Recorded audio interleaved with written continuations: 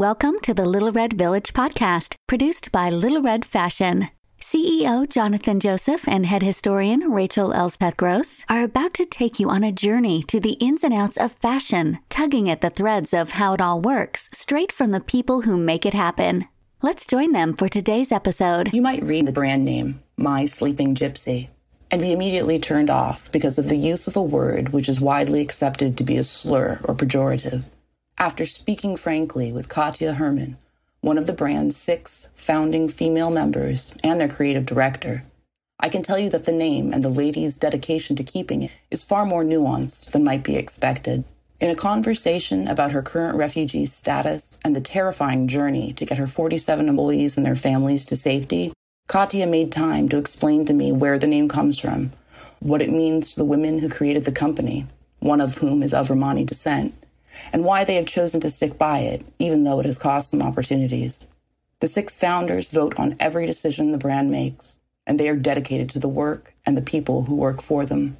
In this conversation, I learned that when Ukraine was invaded for the second time, back in February, it felt like a surprise to a lot of people. There was no perception of animosity between Ukrainian and Russian citizens, and some people refused to believe that it could actually come to war. Once the invasion began, Katya, who was in Kyiv at the time, and one of her co-founders immediately found transportation and worked to get their workers and the workers' families to safety. It was not simple, but it's a story she relates in this interview gently and with a lot of grace. Before they were forced to scatter for safety, and yes, the ladies still have digital meetings whenever they can, My Sleeping Gypsy, which is named for the Henri Rousseau painting from 1897, was building a sustainable high-fashion movement, limiting production, refusing to keep stock or have inflated prices just to later offer fake discounts. These women are still working, some of them countries apart, for the conceivable future. That's maybe what I hope you take away from this. The utter tenacity, the depth and range of this woman and her partners who are fighting to reestablish their cultural heritage in every conceivable way. Before I met Katya, I never imagined that a woman displaced could be such a beacon of unfailing strength. And now, I think that was small of me. Hey everybody, this is Rachel here with another episode of our Little Red Village podcast. And today with me, I have Katya Hermann, who's one of 5 founders, all female, of My Sleeping Gypsy. And very sadly, she's currently a refugee and she's staying close to Geneva with one of her partners. And you guys are working through this war, which must be very intense. And I can't tell you how much we appreciate you making some time to talk to me today. Hello, everyone. And thank you very much, Rachel, for this invitation. So that's a chance for us to speak about what we are going through, to share our experience with all the people. We feel that people all over the world, they're supporting us and they're thinking about Ukraine. So yeah, this opportunity is very valuable for me. As you have said, indeed, I'm currently near Geneva in one of these very nice little villages, like medieval villages. And now I live in an amazing house since a couple of weeks. Before that, within the brand, we've been living all together, remembering our young ages. So there was people sleeping in the corridors, like everywhere. But Makes me think of college. Yeah. I've been here for around 2 months, maybe a bit less than 2 months. Since the outbreak of war in Ukraine, I've moved to here because one of our partners in business, Angela, she lives here for the last 10 years.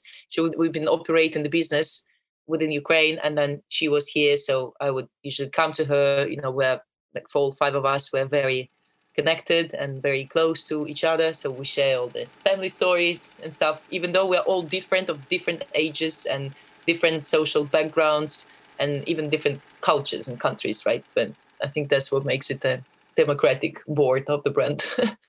It's very female. I love that. I've seen very much like a woman's. I love that. Yeah. And so I came here because we've agreed with Angela have found a vehicle. The war started. We were all devastated. We couldn't imagine this would be. Actually, a month before the outbreak of war, Angela would be calling us and me. I just returned to Kyiv from my travels, and she was saying, okay, there's going to be a war, guys. We have to move out. We have to take out the production because we are vertically integrated. We have 57 people, facilities, everything. So there's a big structure. But I have to admit, we were absolutely not prepared. We couldn't accept the idea that there's going to be any war with Russia. Russian and Ukrainian people, they're brother nations, definitely. They share so many similarities. In between people, there was no hatred and no war, and no one could ever imagine that the massive violence like that will be started by the Russian current government against the Ukrainian nation and Ukrainian people. Were you born in Ukraine? Yeah, I was born in Ukraine. So I was born in USSR in the city called Lugansk, which is on Donbas. Maybe some of you have heard what Donbas is. So basically, I'm being a refugee a bit. Well, I call it nomad. I'm a nomad. That's my lifestyle. So maybe that's why I'm navigating the art of refugee quite well. In my hometown, Donbas, but I left this town where I was born when I was, I think, 12. Since then, I've lived in different countries and visited many countries, but my family, my grandmother and grandfather would remain there. So when in 2014 all this started on Donbas and Crimea, we were only back then involved into what the war is. For my family, that was the first war. And now, that's again more violence, which was absolutely unpredictable for us. Even though our foreign friends and, in Kiev, we have a residence where I resided, and it was within the brand. So it was a beautiful 200 square meters space in the center of Kiev, where on the first floor we would have the R&D department, and on the second floor I would live and our art director. So the people would always be coming to the residence to exchange, communicate with the brand. And so we still keep this facility in Ukraine. Now in Kiev, our team who stayed in Kiev, they gathered there, and there was a period in time when people were hiding there because it's a historical building. So we expected that they will not be destroying historical heritage. This building is more than 100 years old. Beautiful building. So, gosh. I mean, it makes me think of the Second World War. I mean, it makes, yeah. I know that a lot of people were encouraged to leave if they were not, able to help in the military. And one question I've been asking people like you is, traditionally the workforce is female, right? Like the people piecing together the clothing. And I keep hearing over and over that women are choosing to stay because they want to do their work. And I wanted to ask a little bit about your team that chose to stay. Could you tell me about them? Sure. So when the war started, I was in Spain. I left 10 days before the war started, since we could not believe that, and we were unprepared as well as our government, I believe. So I was in Spain with my kid. We left on vacation to visit our friends, which means that I left Ukraine 3 weeks ago with the bag for vacations, right? A little luggage, and I've never returned since then. Then another partner of ours, so I'll start with the partners. Another partner of ours, she lives in Russia. So she is still in Russia. And as for now, she can't see how to go out of Russia. There's airplanes that are suspended in the area where she lives, but she will come here. So she still can. She has to do the visas to go to the European Union. Russian people need visas. So there's a lot of trouble for people in Russia who do not support the Putin regime. They're dissidents, basically. So Ukrainian people suffer physical violence.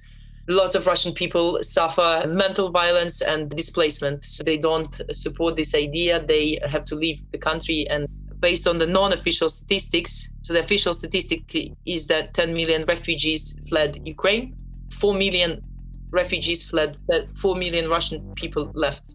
Yeah, so one partner of ours is still in Russia. Angela, another partner, she was here near Geneva, and I went to her in order to start picking up our people when the war started. So we were all in absolute shock. We have never operated our brand during the war. We didn't know what war logistics, what it means. So Angela have fundraised for a vehicle. We have taken a vehicle, we've sat in the car, and we've arranged all this logistical operation to get out first 12 people of ours from the border. So then within Ukraine, we've put our people, the 57 people, into different locations. We gathered them in 2 points physically where they lived together in the houses, where there was the underground where they could hide in case there's a fire. That was the main problem. So there was the, how do we call it, when there's a airplane bombing. Like an air raid siren, like that? Yeah, like a siren, exactly. So there's a signal for people to go into the bomb shelters. And Kiev, I think that the last war Kiev have witnessed, if we don't take Maidan, which was not a war, but it was a revolt of Ukrainian people, rather pacifist. So there was during the Second World War. So there's not so many bomb shelters that have been prepared to host people. So people were hiding on the parkways, on the parking spots, So and that was just shocking. So on your Instagram, I know for the brand, and we'll put a link to that. I know there's a few posts about this journey, about the train and this, We were following the state of every member of My Sleeping Gypsy on the phone. So for my managers, it was a lot of talking. I was trying to talk at least to all 5 daily, twice a day, 3 times a day with people who've been in Kiev this first day. So it was 2 partners of mine, Tatiana and Anastasia. For them, it was very difficult. People were in shock, and it was difficult to convince even them to go out because they have kids and families and, dependents. So Tatiana, for example, she had a grandma of a mother of her husband, an old grandma. She was not walking anymore. So she was in her bed all the time and she needed to be constantly catered. They couldn't commit to going out because of this woman whom they couldn't leave because she would have been dead alone and no one could go there and help her. So actually they left when she died. She died eventually alone in her apartment, but they could come and arrange. So actually, Tatiana, she left before and her husband then followed once he arranged the funeral for her mom. But so it was, there's so many stories, and I think Ukrainians now, they are very strong in terms of talking about that stuff. In the beginning, we were like, we just couldn't accept. We couldn't discuss that. We were like, that's going to stop tomorrow. That's going to stop. Like no one could see this as a continuous action. And of course, no one could imagine like what we know already now 3 months into the game. But the first state was shock. So we've located people in the safest place we could possibly arrange in Kiev. And then we started to take them out in some sense, one by one. So we were organizing people in the groups. And then we took this vehicle and we came to the border. We brought the humanitarian aid. So the local people, we had so much support. I'm so grateful to the people of Geneva and this part of France that is very close to here. And all these people, they have donated so many things. We've put them in the car. We brought it to Slovenian border. We took out the humanitarian aid and we took in our employees and refugees basically fleeing the war. So there were our team members, and with some of them, there were their kids and their families, all women. First car was all women. And then we came here to Geneva and we were located in Angela's house, this partner of ours. She gave all the house, the house everywhere. There was people, all the neighbors, they brought in mattresses and help, and they were coming every day to bring dinner, because we were suddenly 25 people straight. And there was the whole operation to just feed these people for Angela, who've never also, had that many people. Yeah, that would be a lot in normal circumstances. Yeah. And then we started we voted. So it was difficult to convince people to go out because everyone was waiting that the war is going to stop any day. Then people started to feel very compassionate and, they wanted to be of help while volunteering. So we've created MSG support initiative. So in order to keep paying people, who are not specifically in the garment production now, but they are doing all these things. So we started to come up with ideas of how we can help locally. So that's what we've been balancing since then, taking people out who want to go out and who is willing, who is ready to join us here. Otherwise, supporting our people. Now they are back to work. The production is operational in Kiev. However, we were like hesitating in between solutions. Either we should go to the Western Ukraine, but now there's a big chance that Moldova could be taken over. There's instability in the Transnistria region. So does it make sense to go to the Western Ukraine? To move the production, that's the whole operation, and everything is stuck in Kiev. So we've discommitted to that, and we voted within the brand. Everyone voted. People said that they want to stay in Kiev. That's easier for them now because their families are also there. So I would say now the team is spread. 30% are here with me in Europe. Around 10% are in the Western Ukraine. these are, for example, our partner of mine, she is the head of operations. So she works online. She's fine with doing that online. So she is there. Several other people are there. And we can't now provide them work in the Western Ukraine. So it has to be solved. Either they join us here or they go back to Kiev. That's really a big drama, actually. Yeah, I'm sure. The logistics of all of this sounds like a nightmare. Yeah. I mean, and the biggest body of the team is in Kiev, and the production that became operational 1 month ago, and since 2 days fully operational. Fantastic. So could we talk about the name of your company? Like how you guys settled? Like, first of all, 6 ladies being able to pick one name, I commend you. But could you talk about what it means and where it comes from? In the United States, the word gypsy, it's sort of, I don't know, it's a difficult concept. And then I just wanted to know. Yeah, we haven't actually. So our name is a bit also our mission now, because a lot of people sort of stand against Romani people who are sometimes called Gypsy. And actually, once we've applied for participation in the award, Zalando Sustainability Award. Zalando is a big German retailer, and so we were there in the process. And inside of the process, we were denied participation due to our name. So it was the whole thing, because the gypsy, either that's cultural appropriation or what about the gypsies? But actually, so we've investigated this question quite deeply. And I'm sure I knew that you had. Very important to say that. And we're proud of our name. So actually, our name comes from, there's many sense to it. So there's a painting of Henri Rousseau, which is called Bohemian Endormi, which is translated in English as Sleeping Gypsy. This painting is, by the way, in MoMA Museum in New York.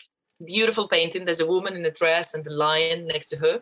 So in French, the gypsy is Bohemian. Our style. So we work with the Ukrainian traditional craft of vyshyvanka, the embroidered dress. But the feeling, I love them. Oh my God, they're so beautiful, especially that braille line. Oh my God. Oh, thank you. The feeling of the fit and the brand is very Bohemian. Who are the Bohemians, and why actually in French, Bohemian and Gypsy is, in some sense the same, because the Romani people are considered to be moving from, who are Romani people? This is a caste from India of, who were musicians and entertainers. And, there's people who are moving all the time. There's a lifestyle. There's the way they have chosen to live. So these people apparently at some point in time, they moved from Bohemia in Czech Republic towards Paris. And it was just actually during the events of the World War II. And they were looking for the cheap places to stay, since they haven't got a lot of money, never. Being a non-conformist and not accepted in any society is difficult to make money when you are this way. And so they were looking for a place to stay in Paris, and who is also a non-conformist and who doesn't have a lot of money? Artists. So they were actually going to the same places and living together in Paris. And this actually even happened to be central. So this, boho style, what is boho style? This non-conformist. So your clothes can be a bit shabby, right? You don't care much for the rules, right? So you live your own sort of thing, your own lifestyle, right? And this where the connection comes from. So there's this explanation to our name, that it comes from Henri Rousseau's painting, and the Bohemian way of life, and the memoir of being free, inside, in your thoughts, in your heart. And non-conformity, very important now, because my belief is that what happens in Russia is also due to conformity. The people don't stand up, they don't say what they think, they're scared, there's fear. So not being afraid to be different, to be just the way you are. So the brand was called in the beginning Sleeping Gypsy. Then my appeared in 2 years, I think, or in 3 years. Again, the team voted, because we felt like Sleeping Gypsy belongs a lot to the painting of Henri Rousseau. And once we started to sell online and with the website, sometimes we were before Henri Rousseau, which I found personally wrong. This is, culture that belongs to everyone. Everyone should see this amazing painting. So we thought, okay, we always, for some reason, we always called ourselves My Sleeping Gypsy. So then we've changed the name officially to My Sleeping Gypsy. And that's how it all came together. And I think the brand is a lot. So in terms of gypsies, there's no gypsies in the brand. However, one of our partners, Stasia, she has in her ancestry, she has gypsy roots. She even researched that. This is not the family that she is now connected to, but there's that, which we're also very happy about. But the name comes mainly, I would say, from this non-conformist, nomadic, in some sense, lifestyle, if we can, and bohemian, boho style, which is very much with the feeling of the cut of whatever clothes we create. I think people forget maybe that Bohemia was a country. I don't know how, like, if you ask the everyday person in America, I'm just thinking that might not be something that, And I mean, I understand what you're saying historically. I also see parallels between what's happening right now. I mean, like you were talking about Russian citizens who are forced to leave, Ukrainians who are forced to leave, being a refugee. I mean, I do understand that there is a pejorative and it can be considered an ethnic slur, but I don't know. It doesn't, for me, it seems like you are living what the word means, and that makes sense to kind of own that. I hope that's not offensive to anyone. We made our research on the subject of cultural appropriation. So, and actually cultural appropriation is a social idea that doesn't have much ground, because what means appropriation is that you take the resource of someone, and if you are taking it, there's lesser of this resource for someone else. So what we say, since we use that word in our name, there's more people talking about Gypsy, Romani people. And actually Romani people would like to be talked about. So the culture is a never-ending resource. The more you talk about things, this culture broadens, and it still remains Romani culture. They don't have lesser of that. So this in terms of cultural appropriation, where I think we are clear on that one. I think since that we've been thinking about, okay, should we be using the word Gypsy? Is it sort of a slur, or what is a slur? What is that? What is a slur? Are there any words that are bad? Like, either people give that meaning to something that it is bad. Gypsy people, there's nothing like bad and good in the world, right? So, Romani people, these are the people who are nomads, So in India, for example, I can give you the whole historical information on that. I don't know if you want to take it there, but it's, for me, just the protecting of people who are being the minority and who are being neglected and accused. I think that's, in some sense, for me, the mission of my life. These people are, always refugees anywhere. Anywhere they go, it's difficult for them to stand on their feet. And now, we see now 15 million refugees, 150 million refugees due to official statistics in the next decade to come due to climate change. So this is a big question, So there's no chauvinism between people, They don't separate people as these are good people and these are bad people. I think it's all about people being united, regardless of which country they belong to, which passport they hold. It's a question of people evolving into accepting each other. We are all brothers and sisters. We are all people of the world. And as us now Ukrainian, we see that very unexpected events can occur in different countries. Right? So I think it's only people moving together and supporting each other and accepting each other. That's how the humanity can move forward and actually pay attention to the problems that we are facing, the external problems, that we are facing as the human race, not the only particular, politician wars and war conflicts and problems that people create between themselves. They have to unite. They shouldn't be separated, because there are the problems of how we're going to survive, of one of which is climate change. What do we do about that? Well, I really, really like the idea that, I firmly believe in having conversations. I think they have to happen. And if we ignore things, we don't fix them, right? The problems persist. So, and I think that you're right. And that just having a controversial name means that people are being talked about, right? Like, that's important. That's very important for them. Yeah, we have to have these difficult whatevers. So I have one last question for you. Hopefully this is... Just one last thing, for the Zalando, the German company, there was a genocide against Gypsy people, Romani people, just as Jewish people. There's a special word. I'm sorry, I forgot the special word, how it's called. And so the fact that we were denied participation in the Sustainability Award due to the sake that this word was present in our name, it actually just means that German people don't want, it's PR, they don't want to touch the base, to shape the society, because people don't want to raise important questions of inclusivity of everyone and how do we solve it all together. So definitely for us, that's the name we love and will always, be called this way. No, I very much appreciative of you being willing to explain and talk about it, because I think we have to talk about stuff when it's hard. And I think it's important for us too. So it means a lot. The last thing I want to ask, and hopefully this is a little more fun and less sad. I'm very curious. In the United States, children are almost never taught to sew. Like I have a 5-year-old daughter and I'm in the process of teaching her to sew because I know how to sew. My mom taught me. Do you know how to sew? Did you learn as a child? Do you have like a memory about that? Yes. 2 parts of fabric together in my stick way. So I can sort of attach things together. But I cannot construct a garment. I'm not a professional seamstress, definitely. The partner is pattern maker, a tailor with 25 years of experience. Of course. That's how we all come together. We are all different. And she is the tailor behind the brand, and then there's many other artists of ours and craftsmen of whom I'm very proud.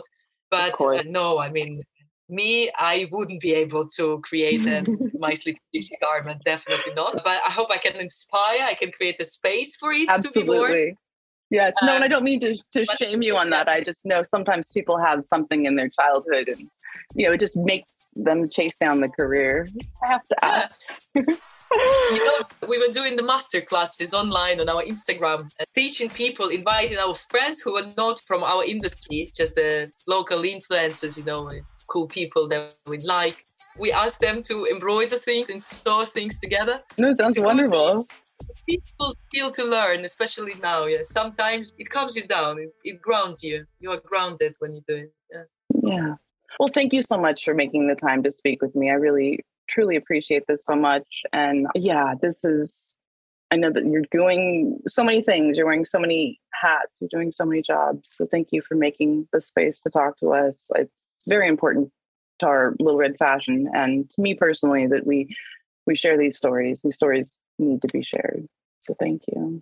Thank you very much, Rachel. That was a pleasure to talk to you. And very much enjoyed it.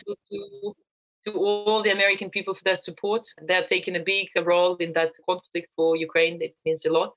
So it means a lot to us. The war will stop anytime. May it stop now, just this very second. Yes, this moment, please, dear God. Yeah. So thank you everyone so much for joining us today as we spoke with Katya from My Sleeping Gypsy about her experiences and how her brand is going and doing and making and creating right now. Katya, we really appreciate you taking the time and talking about the difficult stuff with us. Thank you very much. That's a wrap for today. Visit us at littleredfashion.com, where you can find the show notes and transcripts of Little Red Village podcast episodes on the blog. And if you enjoyed it, give us a 4-star review on whatever platform you're listening through. We're on a mission to empower the next generation and build a community of supportive fashion lovers, families, educators, and professionals like you to help creative kids thrive. Thanks for joining Jonathan and Rachel today. And remember, fashion is for everyone.